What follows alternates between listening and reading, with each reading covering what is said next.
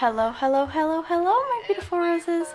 So today I will be uploading this both here and on my channel. I have finally made a YouTube channel so that I can hear and see comments from you guys, so I can get suggestions and also recommendations for books or short stories and fan fictions you all want me to read. Also ASMR suggestions, as I do run out of ideas sometimes. Anyways, let's get on with it. Today we're going to be reading some short stories, my apologies, by Alone on Ion on Wattpad. I have gotten the writer's permission fully, and they have fully allowed me to do it. The original story links will be in a folder down below, and also the original link to the writer's user will also be down below. Now, let's get started. I will try and read as many as I can, as the short stories are quite long, some of them are, but I will try and do as many as I can. Now, let's begin with Tamaki Amajiki. Tamaki was hiding in his hood as he walked beside you. He had been meaning to tell you something for weeks, but never has had the confidence to do it. He had gotten help with Mirio rehearsing his lines, but now that he was actually going to do it, he wasn't sure he could.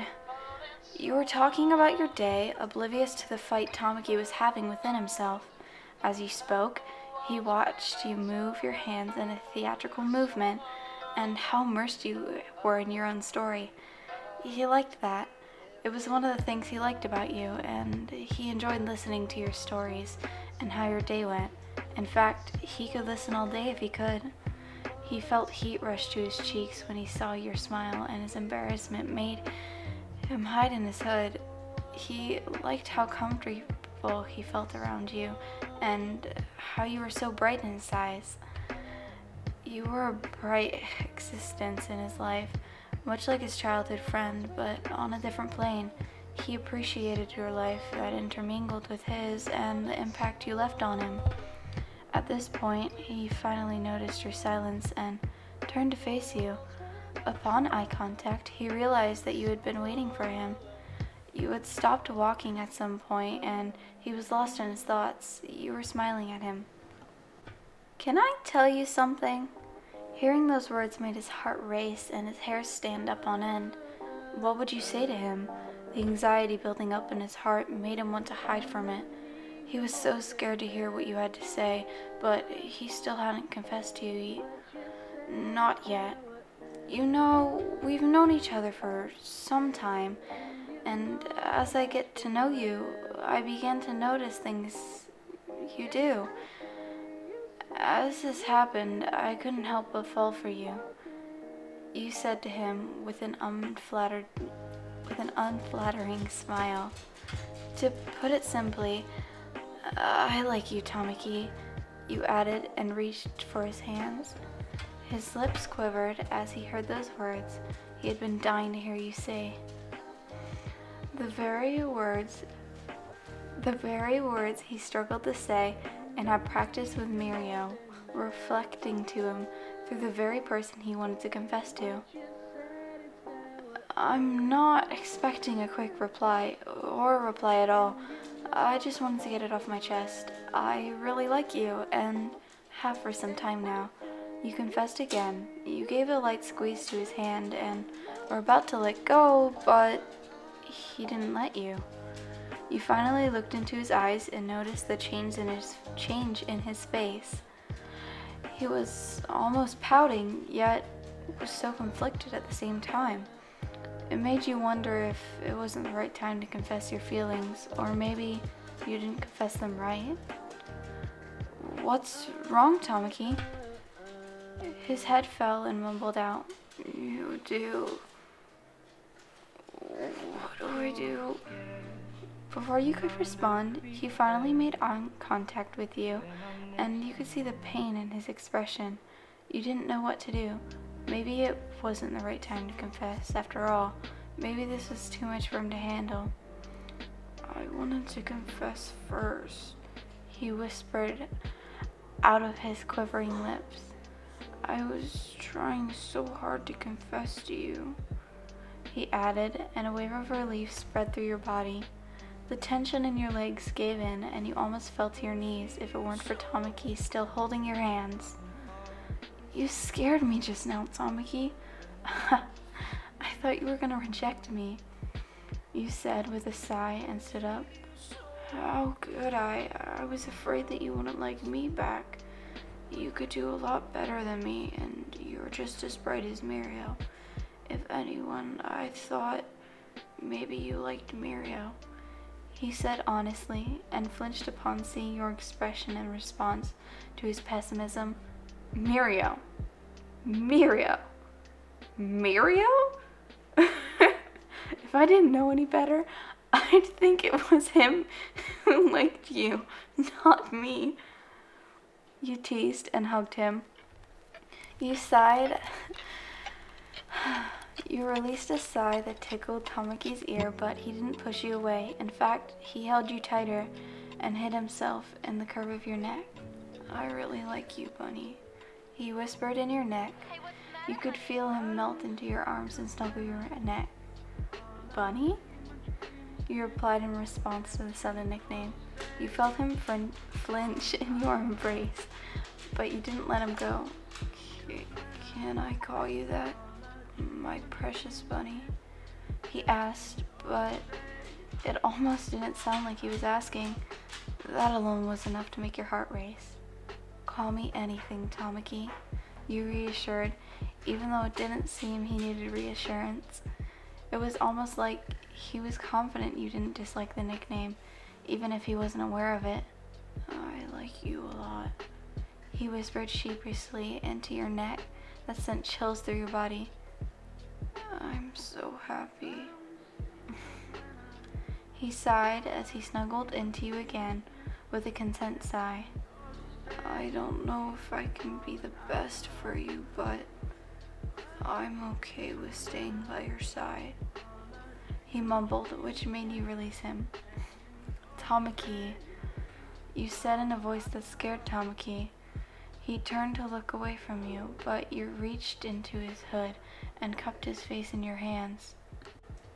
I love being by your side, and I really don't like that you don't recognize or realize how good you are to me. You always listen to my stories, no matter how long and boring they are. You encourage me and comfort me when I need it. To me, you're the best, you said to him without looking away. His eyes seemed to sparkle with each word you sent his way, and he watched you in awe. He watched you as if he were admiring a piece of art in a museum. I really like you, was all he mumbled out, with the voice in a daze before his lips touched yours. You were shocked at how straightforward he was with the kiss. Every movement of his lips left you breathless, and you swore you forgot how to breathe. He kissed you softly and ever so gentle. It made you feel embarrassed how his lips fell on yours. Bunny, he whispered out before one last peck. He hid himself in your chest to hide from his embarrassment. You stood there in shock as Tamaki hid away from his impulsive acts seconds before. Hawks, but soft. It was 3 in the morning, and you were laying in bed feeling restless from your hectic day. You were exhausted emotionally, but physically, you cannot, for the life of you, fall asleep. Usually, you and Hawks would be asleep in each other's embrace, snoozing the night away. Tonight, though, Hawks said he would be out late and told you to go to bed before him. Just great. That was close to impossible. You felt cold without him. Even though you had blankets wrapped around you, you felt so alone without him hugging you in your sleep. You felt empty without him in your arms and his head nuzzling in your chest. To put it simply, you couldn't sleep without Hawks. You turned to the cold side now that you warmed up your previous spot to the point of being uncomfortable. You pulled out your phone to look at your wallpaper of you and Hawks. It felt different to lie in bed without him beside you, but looking at his picture helped just a little bit. You opened his last message. I'll be late, baby bird. See you in the morning. You smiled at the heart he sent you and tossed your phone aside to try and sleep again. You closed your eyes and hugged your hawk's pillow that still carried his scent. Just barely, though. You lay there for a few minutes when you hear heavy footsteps trudge toward the bedroom where you lay. They drag along the floor as quiet as possible, and you know that it's Hawks finally coming back. His walk towards the room tells you how exhausted he is from his long day of heroing work. You keep your eyes closed when the door slowly opens. All you hear in the room is the sound of Hawks kicking off his boots and his jacket fall on the floor with a soft thump and clanks. You feel the slight tug on the blanket as it drapes over your exposed body. The bed drips as Hawk slowly collapses onto bed, but he pauses when he sees you squirm. You curse yourself on the inside for moving when he was just trying so hard not to wake you. Not that you were asleep anyways. Songbird? Your heart clenches at how you realize you missed hearing his voice, despite seeing him just this morning. You open your eyes to meet his, and he smiles. He propped one hand beside you, and you can see the exhaustion in his face. As he looked down at you, his feathers were torn limb behind him, but one is paused at the light switch, like he was caught in the act. Why aren't you asleep, baby bird? He cooed softly as he caressed your cheek. You closed your eyes at his touch and sighed, feeling complete now that he's here. I missed you, you replied. A soft chuckle shakes the bed and he falls onto the bed. He looks straight into your eyes and says, I missed you too. He leans in for a kiss on your forehead and props onto his elbow to tease. I take it I won't be getting my pillow back? Not until you change. The bed will be stinky like you. You teased back and hugging his pillow tighter in your arms. He hums in response and lazily gets up to change, then collapses onto the bed, making sure he shakes it enough to bother you. As he gets comfortable, you return his pillow when he takes it and hugs you. You sighed into his chest, finally feeling the effect of you staying awake for so long. You can smell the sweat linger on his body from working all day, but he doesn't smell bad like you had teased. He kissed the top of your head and rubs your back in little circles. You look up at him and ask, will you sing for me? He huffs out a small exhale with a smile and raises an eyebrow. Sing? I thought you were the songbird in this relationship. Please, Kago. You pleaded into his chest as you hugged him tighter. He pats your back in response and says, fine, only for you, my songbird. You get comfortable in his arms, and he continues rubbing small circles on your back. You hear the light switch click and a single feather tickle your ear as it passes by. Once you settle in, he takes a deep breath before singing softly. Fly me to the moon, let me play among the stars. Let me see what spring is like on Jupiter or Mars. In other words, hold my hand. In other words, baby, kiss me. Fill my heart with song, let me sing forevermore. You are all I long for, all I worship and adore. In other words, please be true. In other words, I love you. By the time he ends his song, sleep is already gripping you and taking you over, but just before you fully fall into his embrace, You hear Hawks whisper in a voice so quiet you almost miss it. I love you, songbird. Soft Aizawa. You were sitting on the floor with soda in your hands as you pushed buttons on the TV remote. You were getting ready to watch your records and all your recordings of the sports festival at UA. Aizawa had told you about his class, and you were amazed by how highly he regarded his kids. You wanted to see for yourself how great they were. You got to the point of Aizawa and Mike commentating for the first years of the final event. You watched the one-on-one fighting tournament, and with awe of his Aizawa students and their fluid abilities on their quirks. As you were watching the tournament, Aizawa waltzed in, wrapping you in a warm, fuzzy blanket. The look in his eyes let you know he had just woken from a nap. "What are you watching?" he asked as he lazily tried to register the events occurring on the screen. "Your students are amazing. Both classes are," you replied as you gestured to the first round of the tournament. You watched his eyes soften as he watched the screen, and the smallest creep of a smile came on his face. From that look alone, you could tell how much he liked those kids and how proud he was of them. "They really are," he almost whispered underneath his breath. "Do you want to watch with me?" you asked as you opened your arms out to him. Without hesitation, he waddled to you and fell into your arms.